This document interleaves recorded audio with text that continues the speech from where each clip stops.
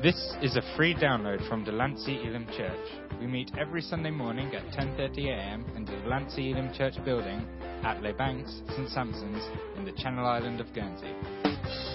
To contact us or find out more information about us, please visit our website at delanceyelim.co.uk. Well, good morning. Nice to see you all. I remember there may be times in your life when you've had that moment when you said to God, yes, God, I'll do anything for you. I'll go anywhere, whatever. I'll do anything for you, God. And I've had those moments, but I've always had two clauses with God. I've always said, I'll do anything, but don't ever make me sing in public. If you've ever sat next to me, you'll appreciate that. Okay, Debbie will appreciate that. Okay, don't ever make me sing in public. And God, don't ever call me to do the words for Song Pro. Okay, can I just say, it's 9:30, Marilyn's been sat there tapping in all the songs to Song Pro because we didn't have any. And I just want to say thank you, because this computer is a little bit of a nightmare, and anybody who sits in that booth over there, hats off to you. I wouldn't want to be doing it. So, yes, God, let me do anything, but not those two things. Okay, if you've got your Bibles, if you turn to Acts for me, chapter 1. Today is the day of Pentecost. Okay, the day of Pentecost. One of the most significant days in the Christian calendar, the day of Pentecost, the day when the Spirit of God descended on the followers that were gathered there. And it's such a significant day for us. We are a Pentecostal church. Okay, so we believe in the baptism of the Holy Spirit. We believe that the gifts of the Spirit are for today to build up the church. Apparently, research has it that there are approximately 170 different denominations that identify themselves as Pentecostal. 170. I don't know those 170, but we are one of them. Okay, so the day of Pentecost is such an important, significant day for us. So let's read this passage together. I'm reading from Acts chapter 1, and then I'm going to jump a little bit forward to Acts chapter 2. Okay, in my former book, Theophilus, I wrote about all that Jesus began to do and to teach until the day he was taken up to heaven, after giving instructions through the Holy Spirit to the apostles he had chosen. After his suffering, he showed himself to these men and gave many convincing proofs that he was alive. He appeared to them over a period of 40 days and spoke about the kingdom of God. On one occasion, while he was eating with them, he gave them this command: do not leave Jerusalem, but wait for the gift my Father promised, which you have heard me speak about. For John baptized with water, but in a few days you will be baptized with the Holy Spirit. So when they met together, they asked him, Lord, are you at this time going to restore the kingdom to Israel? He said to them, it is not for you to know the times or dates the Father has set by his own authority, but you will receive power when the Holy Spirit comes on you. And you will be my witnesses in Jerusalem and in all Judea and Samaria and to the ends of the earth. And then in chapter 2, when the day of Pentecost came, they were all together in one place. Suddenly a sound like the blowing of a violent wind came from heaven and filled the whole house where they were sitting. They saw what seemed to be tongues of fire that separated and came to rest on each of them. All of them were filled with the Holy Spirit and began to speak in other tongues as the Spirit enabled them. Father God, we pray that you would just open up your word to us today. That as we remember this day of Pentecost, that it would come alive again to us, that it would be significant for us today. God, I pray that you would open our hearts and minds. Let us encounter you through your word this morning. In your mighty name, amen. What a difference a day makes. 24 little hours. Diana Washington sang that, am I right? Anybody, any fans in the place? No? Okay. What a difference a day makes. Well, it's a good song, what a difference a day makes. And it's so true. A day makes a lot of difference. It can be for good or for bad. But this day, the day of Pentecost, made a significant difference for the church. And I really want us to focus just on the verses 4 to 8 in chapter 1 today. I want us to ask this question. What kind of church could the early church have become if it hadn't been for the day of Pentecost? What might they have looked like as a church? And I want to ask ourselves that same question. What kind of Christian or what kind of church could we become if we don't embrace Pentecost? If we don't embrace and encounter God's Spirit in our lives? And then the second question, well, what kind of church did the early church become after Pentecost and receiving of the Spirit? And what kind of church, what kind of Christian can we continually be if we continually look to the Holy Spirit to guide us? So I'm going to begin with this question. What could the early church have become? What could have happened if they hadn't waited for the Spirit, if they hadn't embraced Pentecost? Yay, it's working. Okay, so Matthew 26. Well, the church could have become a church that was cheap. Let's have a look at this verse. At that time, Jesus said to the crowd, this is in the Garden of Gethsemane, okay, when they're capturing Jesus. Am I leading a rebellion that you come out with swords and clubs to capture me? Every day I sat in the temple courts teaching, and you did not arrest me. But this has all taken place that the writings of the prophets might be fulfilled. Then all the disciples deserted him and fled.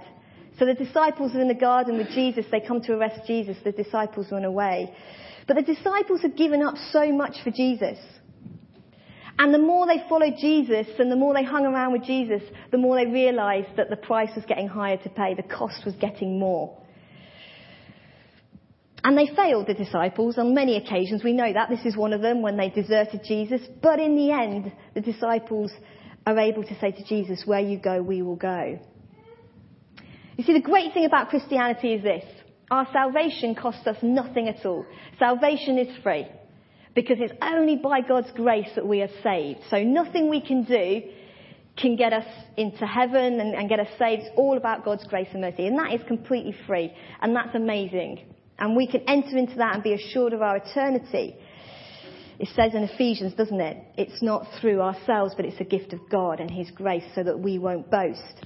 But the thing that is a price to pay, and the cost, is our continual sanctification, that following of Christ. That the more we follow, the more we encounter Jesus, the more we want to go on with Jesus and become like him, it gets a higher price to pay. We were talking about this in house group this week, just at the cost of being a disciple of Jesus.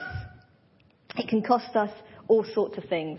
Time, finance, efforts, our reputation, all sorts of things. The cost can get higher if we're following Christ. And the church, the early church, could have become cheap in the sense that they weren't prepared to pay the cost. They weren't prepared to pay the price if it hadn't been for the Spirit enabling them. I'm not sure if you're aware yesterday, but yesterday was a significant day in the Catholic Church because Oscar Romero was beatified. It was a beatification of the Archbishop, the Catholic Archbishop. And I don't know if you know anything about him. I didn't know much, but he spoke out about injustice. And he was actually assassinated. He was taking Mass in the church in a service, and he was shot. He was killed doing that service. And the day before, he had spoken out about the US backing the military and repressing civilians. So he knew what it was to pay the price to be a follower of Christ. He knew what it was to nail his colours to the mast, as it were. And it cost him his life. The early church could have been cheap, where they said, I'm not going to sacrifice, I'm not prepared to sacrifice, it's too tough, I'm not prepared to come to church, I'm not prepared to pray. But they didn't, because they waited for the Spirit, and the Spirit enabled them to pay the price. And there is a danger, I suppose, that we could become like that, not willing to pay the price, because it's difficult, it's hard, it costs us something to be a follower of Jesus. But we can with the help of the Spirit. We can if we embrace Pentecost and be empowered by the very presence of God, not relying on our own strength, but God's strength. What could have happened? The early church could have been absent of the Word of God. It says in Luke 24, this is when the women have come back from the tomb. I think men, I don't know, maybe they're just not quick to believe us women, I don't know. But this is what happened. When they came back from the tomb, The women told all these things to the 11, to Jesus' disciples and to all the others, but they did not believe the women because their words seemed to them like nonsense. And sometimes we do talk nonsense. I know that. But sometimes it's when you're reading the Bible, I don't know if you're like me, but you think, how, disciples, did you not understand what was going on? How did you misunderstand the situation? Jesus had said all along that he was going to die and be raised again 3 days later, but they still didn't get it, did they? They still didn't understand. They still hadn't applied the word to the situation, and they thought the women were talking nonsense. And the early church could have become a church that was absent of applying God's word right into their lives and their very situations. In Psalm 119 it says, "Your word is a lamp to my feet and a light to my path." Sometimes it's easy, isn't it, to use the Bible just as a bit of a torch when we've run out of light, when we've exhausted all other options, to turn to God's word, to dip into it. Sometimes I approach the Bible a little bit like that. I approach the Bible like I approach Guernsey Sea. Okay? Now I know some of you are hardcore Guerns, alright?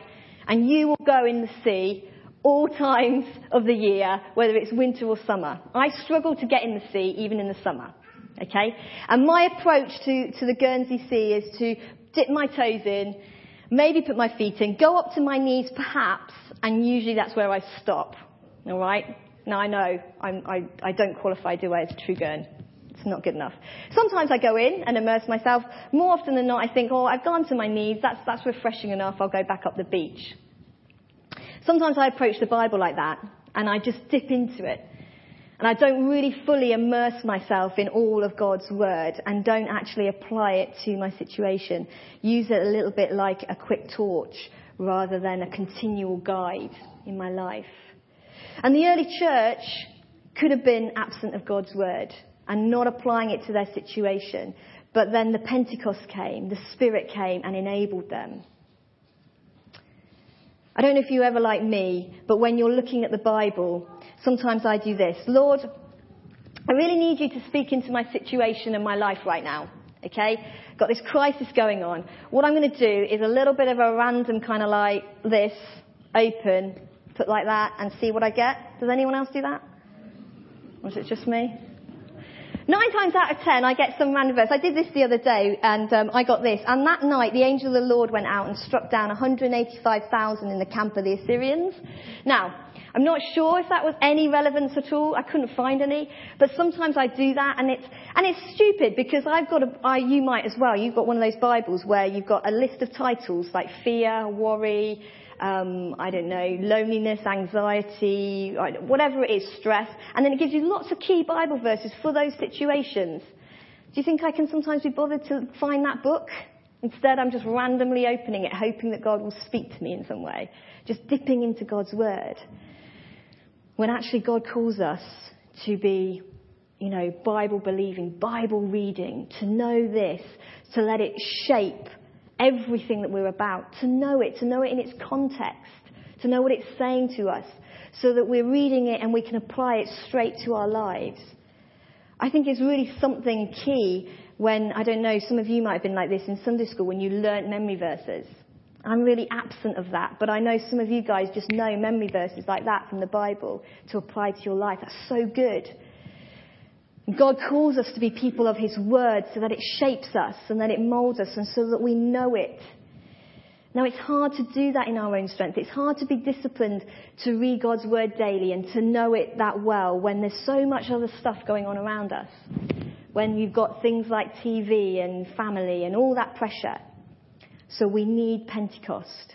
We need the Spirit of God to make this alive to us. We need this to daily encounter God's Spirit, the Holy Spirit present with us, so that we don't become a church or Christian that is absent of God's word in our life, but to make it real to us. The early church could have become, I'm flying around. It could have become cheap. They could have become absent of God's word. They could have become all words, all talk and no doing. Peter asked this in John 13. Lord, why can't I follow you now? I will lay down my life for you. And Jesus answered, will you really?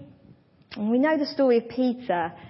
Peter's a great character, but he promises God, yeah, I'll follow you, I'll lay down my life for you. And then we see a little bit later on, there he is denying Christ, denying that he ever knew Christ. Jesus answered, will you really? And the early church could have become a church that promised God so much but delivered little. They could have done if they hadn't had Pentecost. Many times we can promise God things and we can fail to keep them, can't we, at times? I know I've said this before, but there's that song we sing, I Surrender All. I surrender all. I really struggle with that song because sometimes I've sung it and then I've thought to myself, well, I'm not really surrendering my feelings. I'm not really surrendering my desires. I'm not really surrendering my finances. I'm not really surrendering this, that and the other. Not all my life. I tend to sort of sing, I will try to surrender all now when I'm singing it because it's a better show of what I'm trying to do, God. I am trying. But sometimes we can make promises and not deliver. I've got a lot to be thankful for, this church to be thankful for, because although I didn't grow up in this church, you'll know that, okay? I wasn't born and raised here in Delancey. My roots are in Shiloh. Sorry, I won't swear in our church, but actually we need to be careful because my parents have come today from Shiloh, so try to embrace them. I know it's difficult, but it's okay. Anyway, I was brought up in Shiloh, but I did come to the youth group here.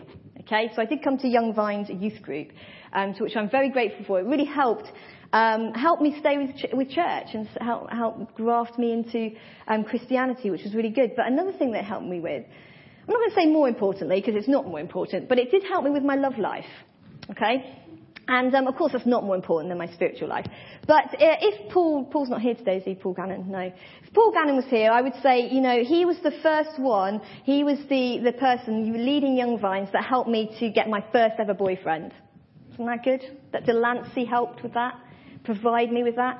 So I remember saying to God, if you let me go out, I was 14 at the time, if you give me Shane, his name was Shane, as my boyfriend, I promise that I will read the Bible every day. Big promise. Well, I think God was testing me because he granted me Shane as my first boyfriend at 14. And to be honest, the Bible reading was not really daily after that. Actually, it was quite sporadic. It was even worse when we split up, so I think that was bad times. But anyway, sometimes we do, don't we? We're quick to make promises to God because God, if just answer me this and I'll do this for you. It's really hard to stick to our word in our own strength because in our own strength we're not that great. We need Pentecost. We need an outpouring of the Holy Spirit. We need the Spirit in our life daily to help us stick to where we want to go, to stick to our word, to be a people of our word. The earlier church could have been like this, but Pentecost changed things for them. The early church could have been controlled by fear. After Jesus' crucifixion, we find the disciples gathered together, and it says this in John, on the evening of that first day of the week when the disciples were together, with the doors locked for fear of the Jews. Now, this doesn't sound like a very exciting place to be. This is the first kind of gathering of the believers of Jesus, later to be called Christians. And they're locked away through fear. They're scared. They're frightened. And the early church could have been a church that allowed the fear of the Jews to dictate who they became and what they did. That could have happened. And sometimes I think we are in danger too of allowing things in our life, fear could be one of them, to control us and to stop us from really embracing everything that God has for us. Really stopping us from opening the door or going through the door of opportunity. Maybe we're scared of what people will say, or scared of failure, or scared of things, whatever it might be, or we failed at stuff, or there's things in our past, whatever it might be, and it holds us back and we're controlled by it. Sometimes we might not even realize it. We might not even know that that thing is controlling us. And the early church could have let that happen if they hadn't embraced the Spirit of God. The other week, I nearly crashed my car because I was driving along to school, and I always listen to the radio when I drive, and so I always often catch the news. And this news headline just took me aback. It said this: man sneezes out dart, stuck up nose for 44 years. Now, did anyone else see this news story? Yeah? Well, I couldn't believe it. I was like, what on earth? Apparently, Steve Eston, 51, finally knows why he suffered from cases of the sniffles since he was 7. A man who regularly suffered a blocked nose sneezed out the cause, a toy dart stuck up his nostril for 44 years. So here's this guy who had suffered from sniffles and headaches for 44 years, suddenly has a sneezing fit, and out pops his dart. Now, I've got here, I should do. No? Maybe. Oh, yes, there he is. There's the man, okay? And it's the top of that rubber dart, like the top thing. Apparently that had been stuck up his nose all this time, okay? And here he is, sneezes, and out pops the dart. Now, me being a bit intrigued by this story, went and did a bit further research into what people swallow and gets lodged in them.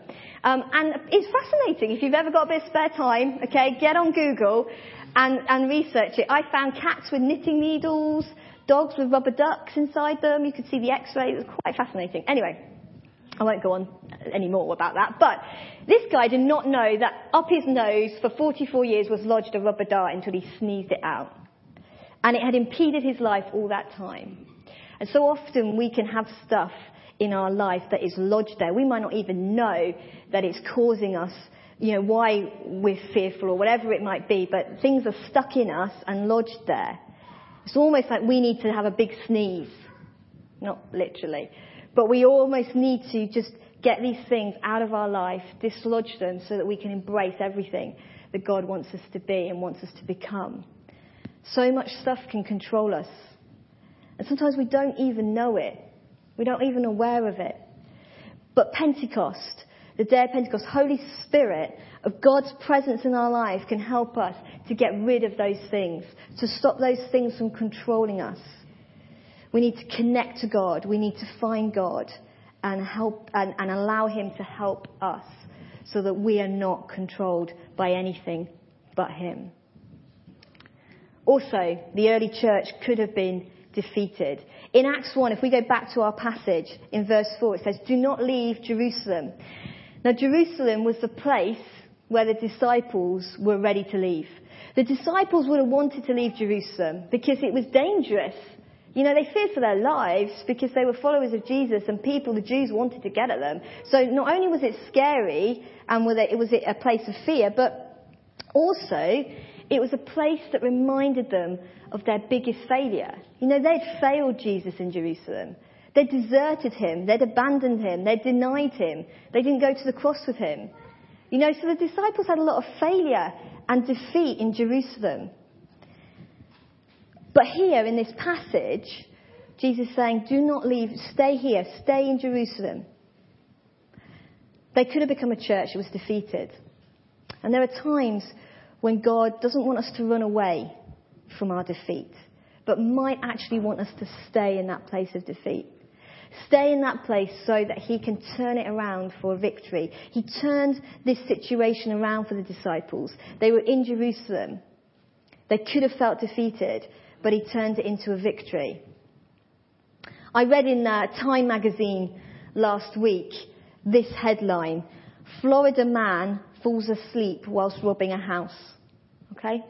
This woman apparently came down 7:20 in the morning. She comes down the stairs, walks into her living room, and a 29-year-old man is asleep on her sofa. He'd started robbing the house and for some reason had fallen asleep. Now that is bad. You don't want to fall asleep when you're sinning, do you? You don't want to be caught. Here's this man stealing, which is a pretty big sin, okay? And he just gets stuck in the middle of his failure, of his defeat. There he is, asleep on the sofa. This woman finds this man there. I don't know if you ever watch, you probably don't because you're an intelligent bunch of people. And, I'm sure you're watching educational news items most of the time. But I've heard rumour that there's a TV programme called I'm a Celebrity, Get Me Out of Here. And apparently, I don't know, they have celebrities that sit in things like boxes of cockroaches or, all sorts of different things. And they have these tasks to do and stars to collect. And then if it's all too much, they can shout out, I'm a celebrity, get me out of here. We might feel like that sometimes in our Christian life.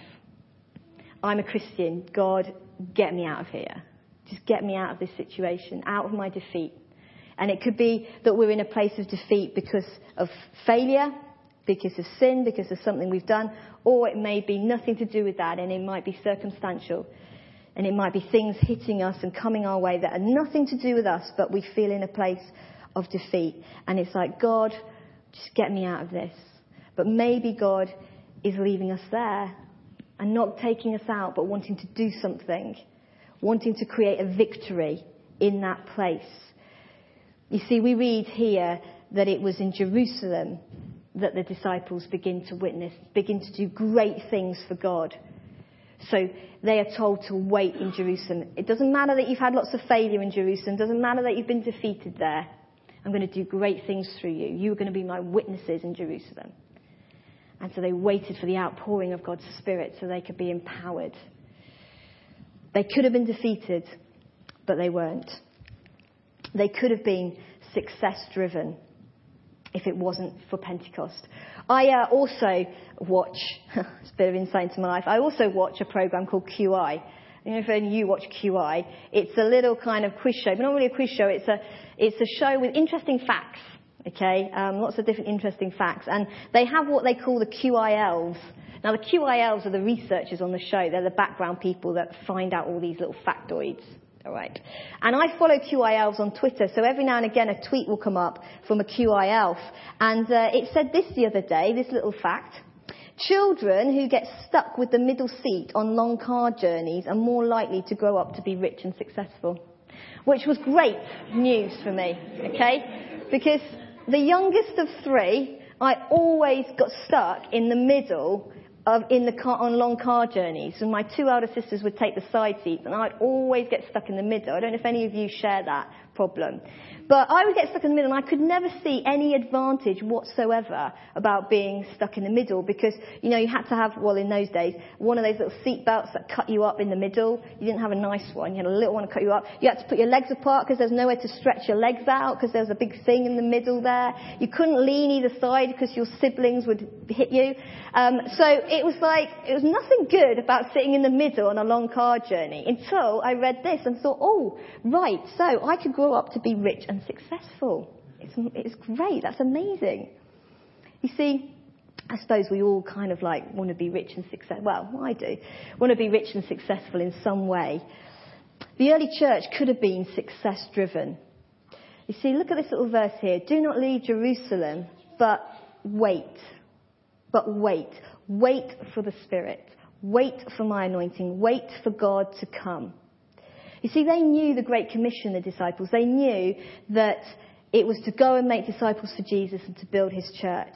And they could have just been success-driven and gone out and done it without waiting for the empowerment of God's Spirit to come upon them. Been eager to just go for it.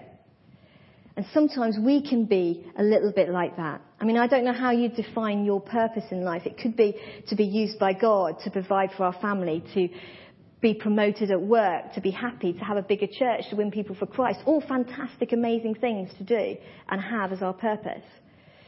And sometimes they can become the bigger picture. They can become the big thing, and instead of waiting for God to release us into those things. The early church could have become so success-driven that they didn't wait for God, but they did wait. You see, the Bible always talks about finding that place of intimacy with God. It's not just about the big things, but it's about finding the secret place and waiting on God to allow God to minister into our lives so that we can then be used for him. That we don't just go and do things on our own and in our own strength, but actually allow God to guide us. In Matthew 6, it says, when you pray, go into your room, close the door and pray to your Father who is unseen. Then your Father who sees what is done in secret will reward you. A people of the secret place, not just a people of, big dreams and doing all this, but actually finding God in the intimate place to allow us to go and do that. And the early church were able to wait for the Spirit to come.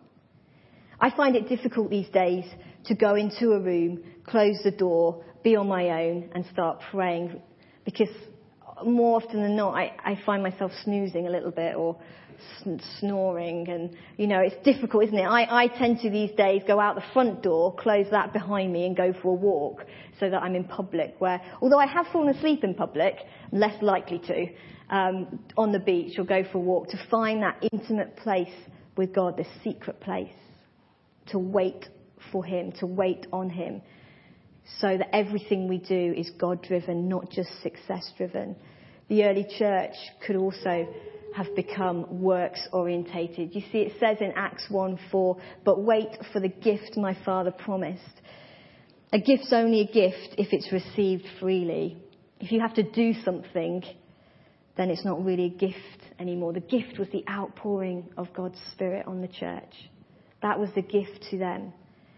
And the early church, like I said, really could have been motivated just to do works and works-orientated without God's Spirit with them. But they didn't. They waited for God's Spirit.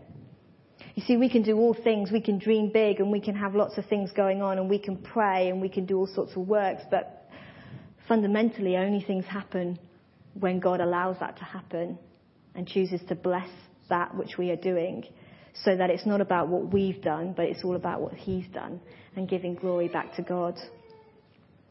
The early church could have become these things.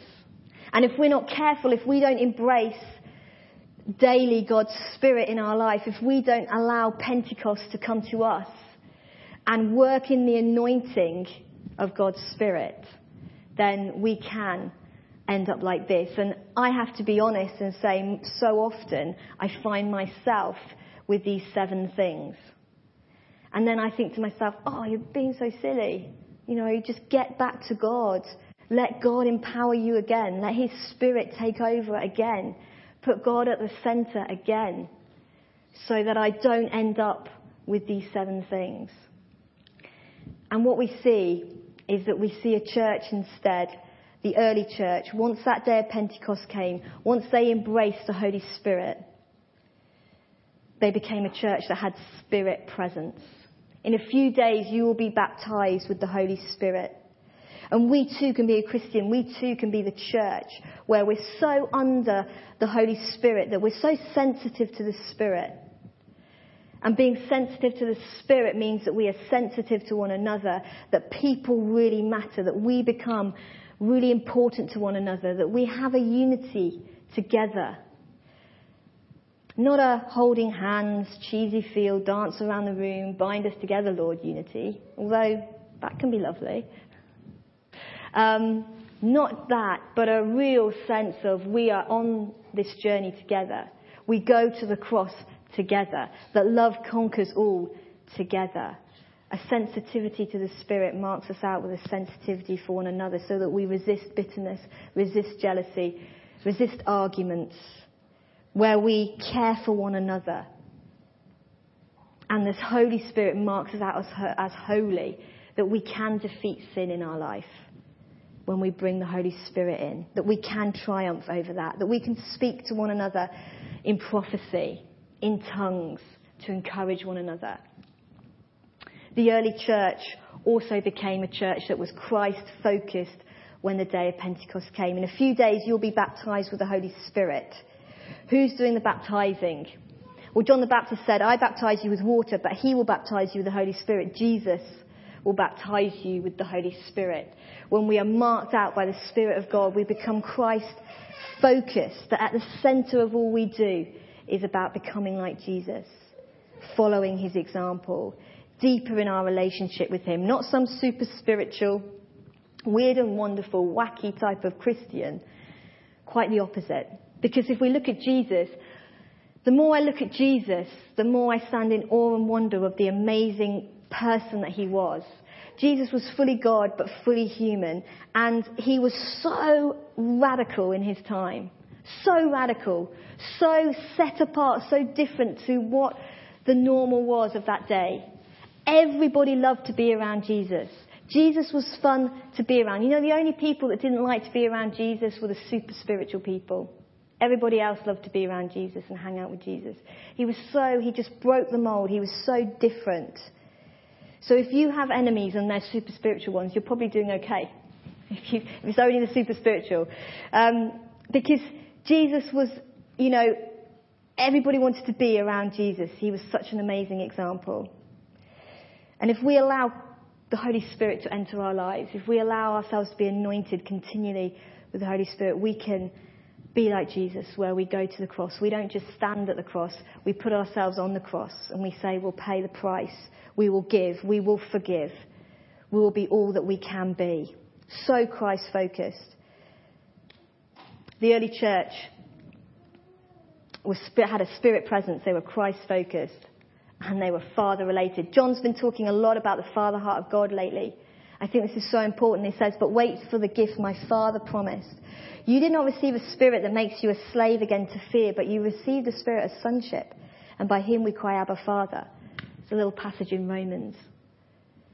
A church being so Father-related that we are overwhelmed by the love the Father has for us. But we need to encounter God's Spirit to know his Father heart.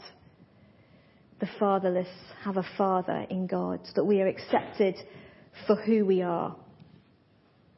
The early church became Father-related, and they became people-sent.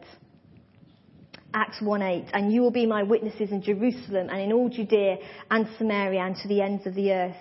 You see, when the Spirit came, when the anointing of Pentecost came, and they allowed and embraced the Holy Spirit into their lives, they became people-sent.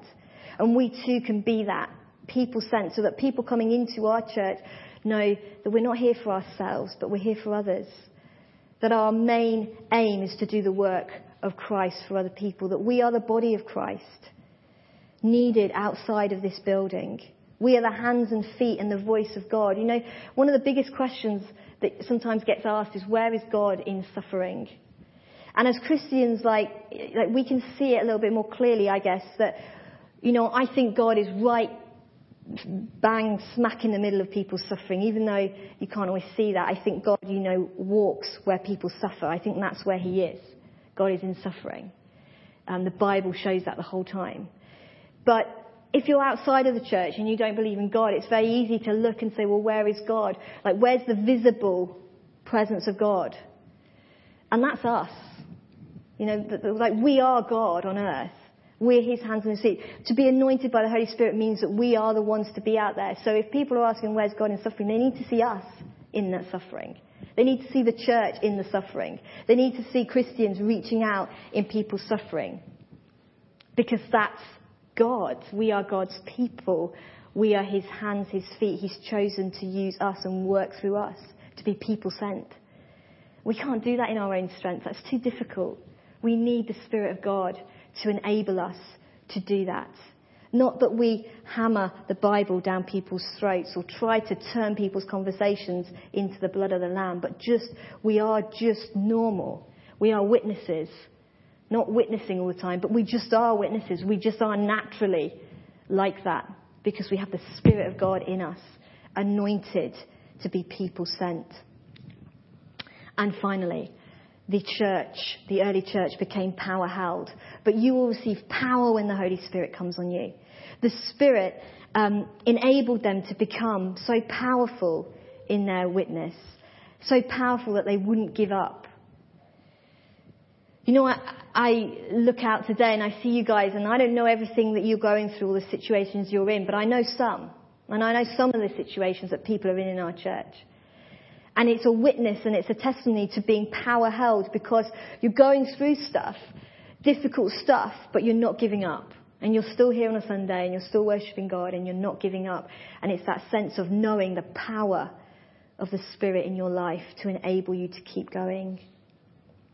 That God's power will hold his children. It will enable us to become everything that we can become. It will cause us to do his work and it will exalt us even in our humble state. Not that we're not half-committed Christians, not tossed by the wind and the waves, but we're the ones that are commanding the wind and the waves to be still. God's Spirit will give us the power. How did it all happen for the early church? They ended up being amazing. Why? Because they waited for the anointing of the Holy Spirit. They allowed the Holy Spirit to dictate to them what to do. And it made a difference. What a difference a day makes. that this empowering of the Holy Spirit, the day of Pentecost, so that they weren't stuck on this side. They weren't stuck with, absence of the word, or being cheap, or all words, or controlled by fear. They weren't defeated. They actually moved to that place of being anointed so that they had these other things in their life. And if we want to be people who will pay the cost, that we're shaped by God's word, that we are doers and fulfillers of the promises we make, not controlled by fear, not defeated but triumphant, not success-driven but only success-driven, but also people of the secret place who are not works-orientated only. To be that kind of person, we need to embrace the Spirit of God in our lives, to be anointed daily, to have a daily experience of Pentecost, so that we are people who have Spirit presence, that we're Christ-focused, we're Father-related, people-sent and power-held. We want to be available, don't we? Available to allow God to move and to be ready and to be expectant. That we would say each day, come Holy Spirit. Each day, Holy Spirit, have your way in our life. Each day to say, God, I am a vessel for you. Use me today. I'm going to invite the worship group to come back. And as we just sing a final song, let us think about this significant day today, the day of Pentecost. All those years ago, as the disciples, they were in a real place of turmoil. Jesus had been crucified. He was raised to life. They had the ascension. Jesus has gone up to heaven. And they're left now on their own, without Jesus, without their guide, without their example. What were they going to do? They had to wait. They were told to wait. And the Spirit of God came and it enabled them to go from strength to strength. God has not abandoned us. God has not left us.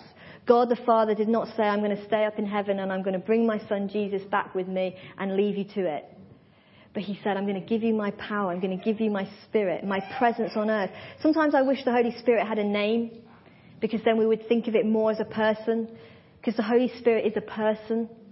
It's God here on earth, but we just need to encounter that. We just need to put ourselves in line to be available for God to come and use us, so that we become everything that God wants us to become.